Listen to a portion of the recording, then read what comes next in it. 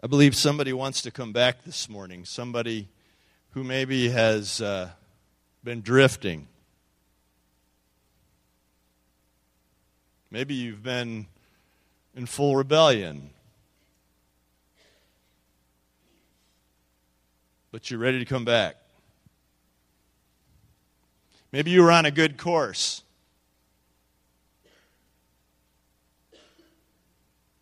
and you're not anymore.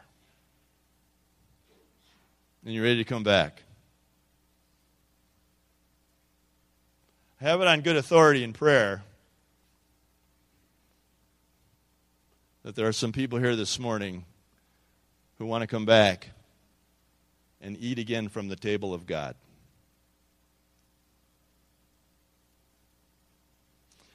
I'd like to let you know that that's not an unusual situation for a Christian to find themselves in.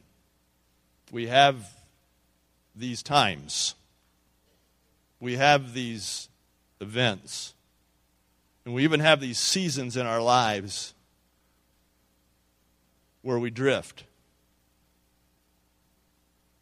And sometimes our drifting leads to rebellion.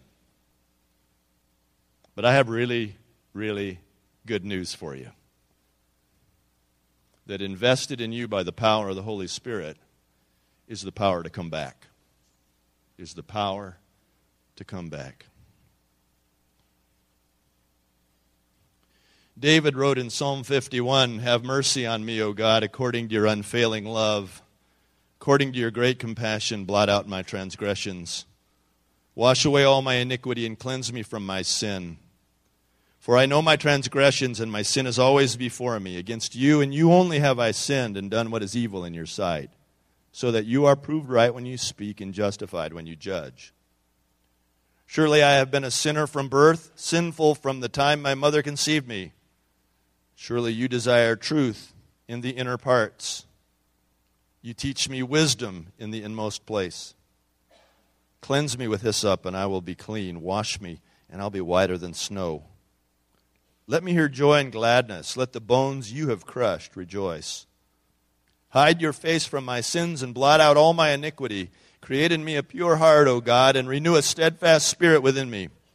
Do not cast me from your presence or take your Holy Spirit from me. Restore to me the joy of your salvation and grant me a willing spirit to sustain me. Then I will teach transgressors your ways, and sinners will turn back to you. Save me from blood guilt, O God, the God who saves me, and my tongue will sing of your righteousness. O Lord, open my lips, and my mouth will declare your praise. You do not delight in sacrifice, or I'd bring it.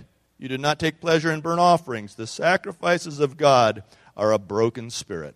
A broken and contrite heart, O God, you will not despise. In your good pleasure, make Zion prosper. Build up the walls of Jerusalem. Then there will be righteous sacrifices, whole burnt offerings to delight you. Then bulls will be offered on your altar. Lord, as we come to this passage this morning, we pray that you'd be the teacher, that you would take the words of my mouth, words I believe that you have led me to say. You would take the words of my mouth and cause them to fall on every single individual here in the most unique ways that would apply specifically to each of their lives. Because we come before you, God, and we open our hearts to you. We open our minds to you, but we open our hearts to you. And we ask you to do your work in us this morning in the name of Jesus. Amen.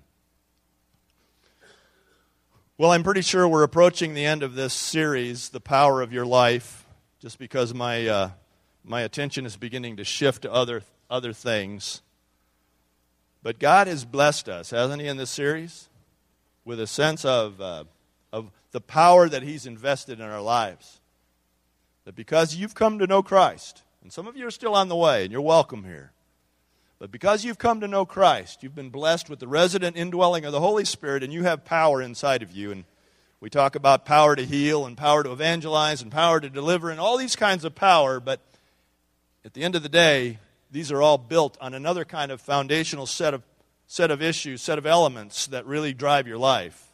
We've been talking about the power to bring to relationship, the power of generosity, that's not just an obligation, but it's a power that you hold in your very hand. And last week, the power to do the right thing, as we saw David over and over again, just do the right thing. At times, he had the opportunity to kill Saul, and he seemed to have the justification to do so, and he did not. The power that you hold in your hand to continue to do the right thing and just let time prove you right. Just hold on. Keep doing the right thing. And let time be your proof. Let time be your witness. Let time bear your righteousness. Well, today I'd like to look at another side of the coin of last week, really, and that's the power to come back after you've done the wrong thing. Because for all of King David's successes, he had one failure, one in particular. I'm sure he had many that didn't make the book. But he had one in particular that forever marked his legacy. And it was his failure in committing adultery with Bathsheba. If you turn in your Bibles to 2 Samuel chapter 11, it's where you'll see it. 2 Samuel chapter 11. So by now, David is fully king. He's fully king, occupied his ordained position as the king of Israel. Saul is gone, so there's no more of that. But David is fulfilling his role as the one we saw in the very first message in this series, the one who was anointed to be the king over Israel. And he'd been king a little while. In 2 Samuel chapter 11, it begins in the spring at the time when kings go off to war. Hold on to that. In the spring, at the time when kings go off to war, David sent Joab out with the king's men and the whole Israel army. They destroyed the Ammonites and besieged Rabbah, but David remained in Jerusalem. In the spring, at the time when kings are supposed to go off to war, David remained in Jerusalem. That's the first thing to notice. And so what happened was he was up on his palace, and Bathsheba was bathing in his view somehow. I don't know how that works. I don't know if the women bathed outside. It would have been catastrophe for most of us men if that were true. But somehow he was able to see from the palace roof Bathsheba bathing. And he wanted her. And he was the king. So he sent for her. And she came. And they spent a night together. And from that night, she became pregnant. Her husband, Uriah, was out fighting in the spring at the time when kings go off to war. David remained in Jerusalem with all the women. When he learned that she had become pregnant, he said, well, I've got to fix this. And so he called Uriah to come back. He said, I want you to come in and take a break. You've been fighting out there so hard. Why don't you go home and spend the night with your wife? A little cover up. Uriah wouldn't go home. Said, my men are out there fighting. How should I have this privilege? Well, let's try the second time then. He got him drunk. He said, surely a drunken man will go home to be with his wife, right? Didn't work. And so he arranged for this guy to be in the front lines of all the fighting, and arranged then for the army to retreat behind him so that he'd be killed. And then David could take Bathsheba as his wife. She's a widow after all. That'd be legal. And we could cover the whole thing up. Looked like it was going along just fine. Adultery, murder. We were going to get away with this. It's intriguing reading, isn't it? Until God spoke to one prophet. There's always a prophet talking to God. There's always somebody talking to God in your world, if you're lucky. And you raised up this prophet, Nathan, who came to him and told him a story, and the story was about him, and he said, that's you, man. You've done this terrible thing. Baby was born. The baby became sick. David cried out to God. He fasted. He wouldn't eat anything. He just prayed. Oh, God, I've done such a terrible thing. The baby died. The baby died. He stopped fasting. Something happened. He went on. He continued to have Bathsheba as his wife, who bore him the son Solomon, who became the wisest man to ever live, became the next king of Israel. Somehow something happened between that cover-up. Something happened between that cover-up, adultery and murder, the death of a child, that terrible situation. Something happened between then and David then going on to be the greatest king Israel ever saw. What happened? Psalm 51 happened. Psalm 51 happened. What I just read for you happened. And what Psalm 51, which was written by David, as you'll see in many of your Bibles, it says at the time that he had committed this sin with these sins, basically, with Bathsheba, he called out to God. And he demonstrated for us that even in the most wicked kinds of intentional sin, there's a power somehow for redemption. There's a power somehow to come back. I don't know what your sins are. I know what mine are. I don't know what yours are. You don't know what mine are. I know they're all covered by the blood of Jesus. I know they're all covered by the blood of Jesus. And I know that inside of each one of us is the power to come back. The power to come back. I don't want to take that lightly, do you? I don't want to take that for granted, do you? But I know that inside is the power to come back, even under the most heinous circumstances. If we look at Psalm 51, I want to point out that I think there are 4 critical steps in this whole exercise of your power to come back. And the first thing is to come home. Come home.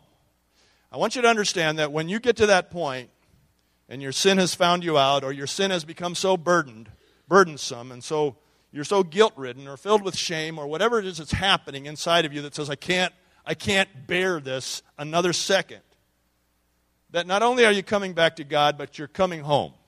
You're coming home to the place that you belong. You belong in Christ. You belong in Christ, and you belong living in righteousness, and you belong living with the indwelling Word of God under the power of the Holy Spirit. You belong there. And when you come back, it's not just, I need another do-over, Lord. You're coming home. If you look at Psalm 51, and we'll go all the way to the end to make this point, verses 18 and 19, he says this thing that almost seems like it doesn't belong, but he says, in your good pleasure, make Zion prosper. Build up the walls of Jerusalem. Then there will be righteous sacrifices, whole burnt offerings to delight you. Then bulls will be offered on your altar, which was the precursor of Christ. We don't do that anymore because Jesus Christ was the full sacrifice for us. But he connects this, he connects his sin and his coming back to the prosperity of Jerusalem, to the prosperity of the people of God. And he's saying, in coming back, I'm coming home. And he understands that when he's home, the people of God prosper. And when he's not home, the people of God perish. And you have to understand that if you're considering coming back, it's not just about you. It's not just about you. But it's about us. And when you're back, we prosper. And when you're out there, we suffer.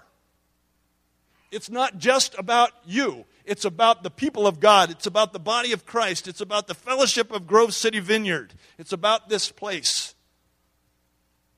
And you're free to come and go, of course. You have a right to choose. But I'm just saying, when you fall prey to the devil's tactics and get out there and you're out there, it's not just about you. We're suffering too. And when you're here, you're home. You're coming home. You're coming home, yes?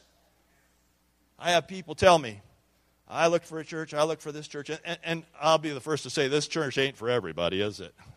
No, it sure isn't. This church ain't for everybody. You got to have pretty thick skin to make it here. But usually by the time you get here, your skin got pretty thick along the way, didn't it? Yeah. All right. But I have people say, as soon as my tires hit the parking lot, I knew I was home. As soon as I walked in the front door, I knew I was home. As soon as I heard the first note, I knew I was home. And they use that word, I knew I was home. I knew I was home. Because that's what this is. It's home. You got to understand that. You're coming home. So what happens when you ask the question, well, how many chances do I get to come back? Well, how many times can you come home? You see, when you're not home, We're always longing for you to be home. How many chances do you get? How many do you need? How many do you need? One more? You got it. Just come home. Just come home. In Matthew chapter 18, the disciples said, Lord, how many times should we forgive somebody when they sin against us? 7 times? Boy, that'd be a lot, wouldn't it, Jesus? Jesus said, not 7. 70 times 7. 490? You going to keep track? You're about up to 488 there, Mr. Gilmore. I just want you to know you're skating on some pretty thin ice here. Of course not. It means there's no number. How can he ask this of us? How could he ask this of us? Why? Because discipleship is about being transformed into the character of God. Listen, you do not have the capacity to forgive somebody 490 times apart from the indwelling power of the Word of God and the Holy Spirit living in you. Then you get it. Then it's there. You surprise yourself. Well, let me ask you this. If discipleship is being transformed into the character of God, and the character of God is saying, I want you to be unlimited in your forgiveness, then what about God? How many times do you get to come back to God? If it's in His character to forgive, how many times do you get to come home with God? How many times do you need? Is what this means. Because what are you doing in coming back? How many of you, like me, have made the mistake, I'm coming back, and I promise you, God, that I'll never screw up again? Anybody besides me? How long did it take? You're not proud of that, but you're aware of it, aren't you? Show me in the Bible where coming back means making a promise you'll never screw up again. Show me in the Bible. How about making this mistake? God, if you give me one more chance, I promise I'll get it right. I get it right. I'm aware now. I get it now. Show me where that is in the Bible. You see, the scandal of the gospel of Jesus Christ is that in coming back, you are not promising to be good from now on, but acknowledging that you won't. What? The scandal of the gospel of Jesus Christ is that in coming back, you are not promising that from now on you'll be good, but you're acknowledging that you're sure you won't. And you need His help. You need His help. You need His rescue. In coming back, you're agreeing to participate in an ongoing journey of sanctification. God wants to change things in us, yes? But it's God who wants to make the changes. And no tall, bald-headed preacher is ever going to affect a change in your life. Or a short Jewish one. It doesn't matter. I mean, no preacher is ever going to affect the fundamental change in your life. It's about God. It's about the work of the Holy Spirit in your life. And in coming back, you're coming home and you're saying, Lord, I want to get back on the path. I want to get back. I want to continue the journey. I know I can't just sort of pick up where I left off because I'm back a few steps, maybe 10 steps, maybe half a mile. I'm back. But I want to get back on the path, the journey of sanctification with you so you do your work inside of me. But in coming back, you're coming home. You're simply coming home. And the reason that you're always welcome back at the table of God is because you can't change where you're from. You can't change where home is. Paul says in Philippians 3:20 that once you come to Christ, your citizenship is in heaven. And we eagerly await a Savior from there. Have you read that part? Anybody get to Philippians yet? Hello? Come on, people, read your Bibles. Philippians 3:20 says that our citizenship is in heaven and we eagerly await a Savior from there. So that's where our citizenship is. That's where we're from. Paul says we're ambassadors for Christ. We ain't from here. Well, you can't help but where you're from. You can't change where you're from. So how come I get to come back an unlimited amount of times? Because you're coming home and it's the same place. You're coming home. In John chapter 1, verse 12, Jesus said, yet to all who received Him, to those who believed in His name, He gave the right to become the children of God, the sons and daughters. Once that's done, you can't change that. In Luke chapter 15, Jesus told the parable of what we call the prodigal son. And that one son took off. And he fell hard, didn't he? And remember how he was rehearsing his whole big line about coming back to the Father? Maybe you don't know. It's in Luke chapter 15. You're going to want to read this later today. He was rehearsing this. When he came to his senses, he goes, I got to go back. I want to come back. He had this whole line about what he was going to say to his father, about how he's unworthy to be a servant. And he had this whole thing worked out. His father wouldn't even let him get the words out of his mouth. He said, welcome home. Welcome home. Don't make me any promises you can't keep, son. Just come home. We'll have a party. Being restored isn't just about you. It's about us. I want you to come home for your sake. I want you to come home for my sake. Second, come humbly. When you're coming back, come humbly. Verse 17 of the Bible in the Psalm 51 says, the sacrifices of God are a broken spirit, a broken and contrite heart, O God, you'll not despise. James 4:10 and 1 Peter 5:6 say the same thing. Humble yourself in the sight of the Lord, and He'll lift you up. When you come back humbly.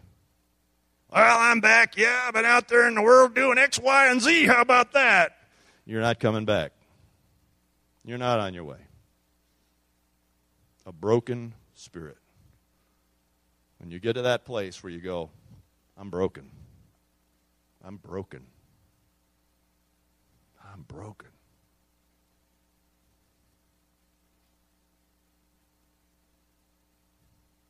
It's not a low self-esteem, self-deprecating return. Oh, I'm just such a worm.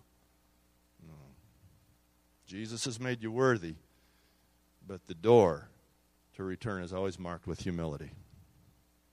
The lesson of sin is humility. The lesson I have learned repeatedly in my life in wandering from rightness and obedience is humility. It always requires a humble return. It's humility. This is part of the essential process of restoration to the family. To be humble. All sin is the same in the eyes of God, but all sin doesn't have the same impact on people, does it? I mean, some sin is private and secret and taken care of between you and God, and some sin has impact on other people and has consequences that have to be treated somehow, dealt with as people. And some people say, well, if somebody comes back, they've been out doing this thing, and maybe this and that has happened, and they've proven themselves to be a danger to society somehow, and X, Y, and Z, and how come they just can't come back and just pick up where they left off? If God forgives them fully, how come we can't forgive them fully? Because God is made up of God, and the church is made up of God and people. And so part of the humility is agreeing to the restoration in many cases. Some cases, I should say. Not in a lot of cases. But in some cases, agreeing, being humble enough to agree. Yes, I understand. I know it's not a punishment. But I humbly give myself to that process of restoration so that I don't get too far too fast and fall again, right? Are you hearing me? Come humbly. When I see a lack of humility in a person, when I see a lack of humility with the body in terms of how they relate to the body of Christ, I know they're not coming back. They're just trying to get the monkey of guilt and shame off their back. Come up here and pray the prayer, but not be humble toward the body. I know they're not coming back. They just can't stand the weight anymore. Which brings me to the third thing I think Psalm 51 teaches us is come hard. When you come back, come hard. Come on. Get in here. Come hard. Come all the way back. I think there's a danger of a casual return. It creates a disingenuous confession. Well, I got to confess that sin again. It's no big deal. I mean, I do it all the time. I don't think the humility, I don't think the contrite heart has found its fullness yet. When you come back hard.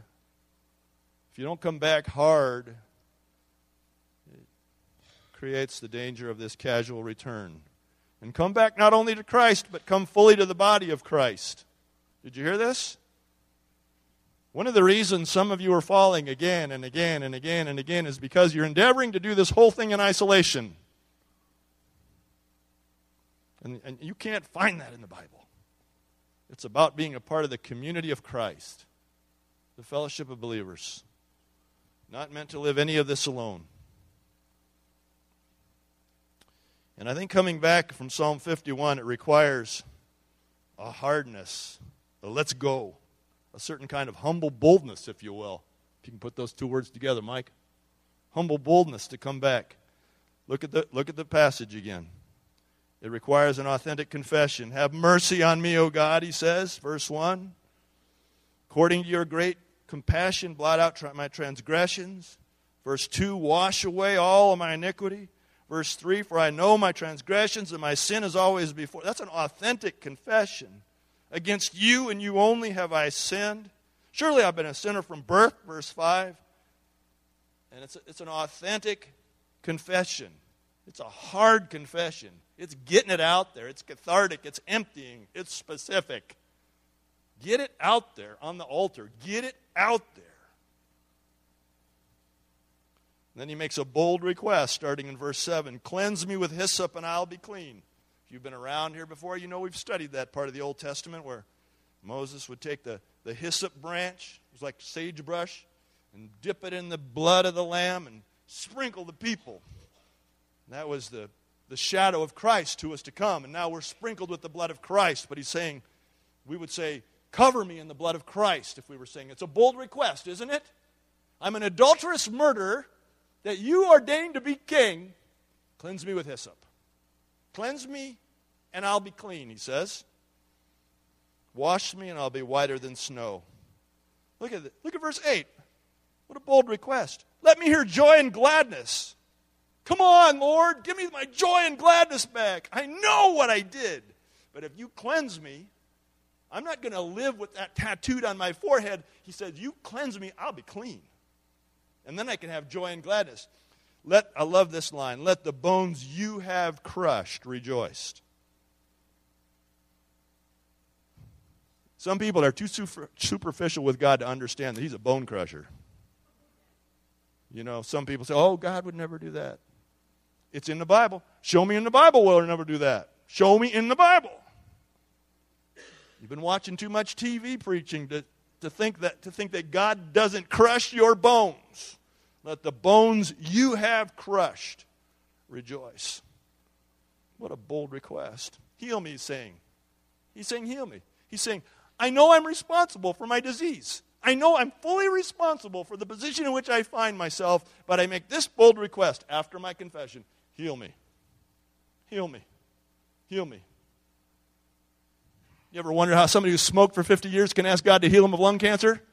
And isn't there something that goes through your mind going, you get what you deserve, baby?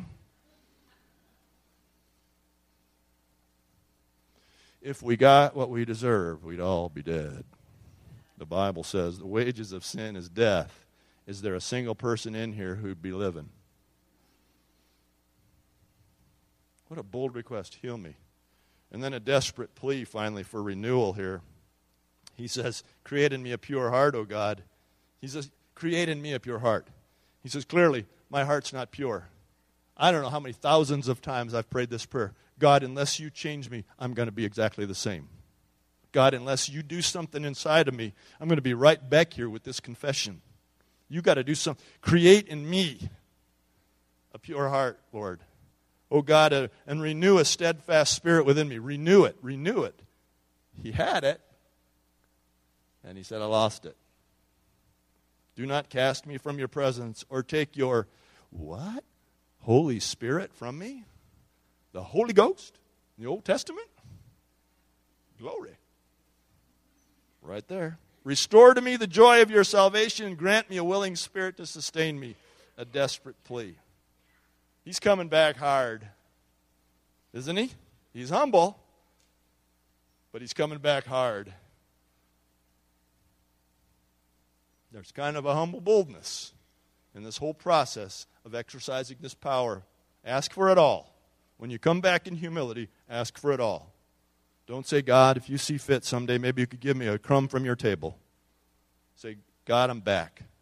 I was out there. You knew I was out there. I've sinned against you. I've sinned against others. I'm willing to deal with all that.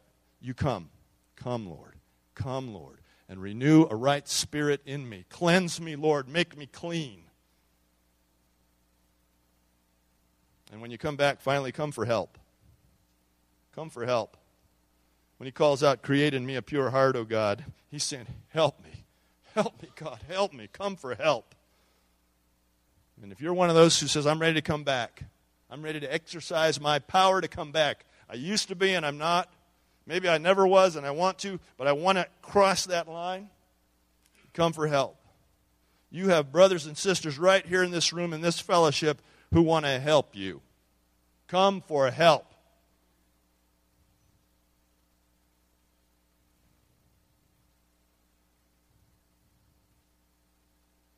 You got people every week almost just stand up here and wait to pray for you. And I know it's a lot to ask in this, just this social environment to say, hey, how'd you like to come up in front of hundreds of people and get prayed for? I get that. You need help? You got people every week who are willing to pray specifically for the thing you tell them. Get help. You have people here who are waiting to forge relationships with you so that you can stop failing by living it in isolation. You have life groups. They meet in homes. They meet in all kinds of different places where you can come, and the whole concept of that is to bring you into company of heart-to-heart relationship with other brothers and sisters in Christ who can walk this out with you. To the extent that you'll be open and vulnerable with them, they'll be that with you, and you'll find the power of possibly covenant relationship, as we've talked about in this series. Some of you need the help of counseling. I could strongly recommend Directions Counseling. I don't get a cut. Directions Counseling, they're called, in Worthington. And they've been a tremendous resource of skilled, qualified Christian therapists who can help you. They want to help you. You have a church here dedicated to a whole ministry called Celebrate Recovery. Wednesday nights, listen, Wednesday nights at 7 o'clock. People gather here. What do? They worship God. They celebrate people who are on their way to recovery. What else do? They hear a teaching about recovery. What else do? If you're ready, it's optional. You can sneak out after the teaching, but if you're ready, you can get into one of those groups that talk specifically about some of the issue that you're facing.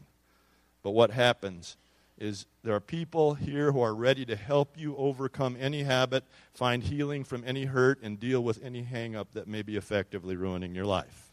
It's not just about smoking weed or drinking too much gin. It's about anything that's bothering. It's about anything that's tearing you down. Come for help. When you come back, don't make this another one of those times where you pray the prayer and do pretty well for a little while and then say, how'd I get back here? And if you're saying, I'll handle this on my own, then my question is very simply, how well is that working out for you so far? David demonstrates for us the power to come home. Doesn't matter how far you've gone. I think adultery and murder in the same pretty much action is pretty serious, don't you? He came back. And God took him back. And God restored him. And how many of these Psalms do you read that were written after Psalm 51 that he says, rejoice, rejoice. I can't believe we get to shout to the Lord, all you people. Because he came back. He was restored. He was given the thing that God originally intended him to have. It wasn't lost forever. It was there waiting for his humble return, waiting for him to come home to God. And I believe that somebody here is ready to come home.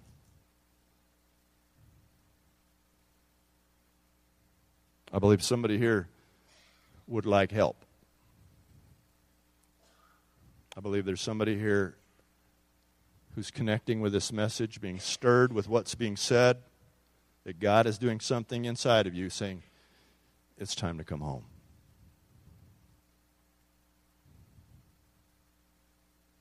If you're a person who would like to receive prayer, I'd like to pray with you. I would like to pray with you to come home. So why don't you come on up and let me pray with you.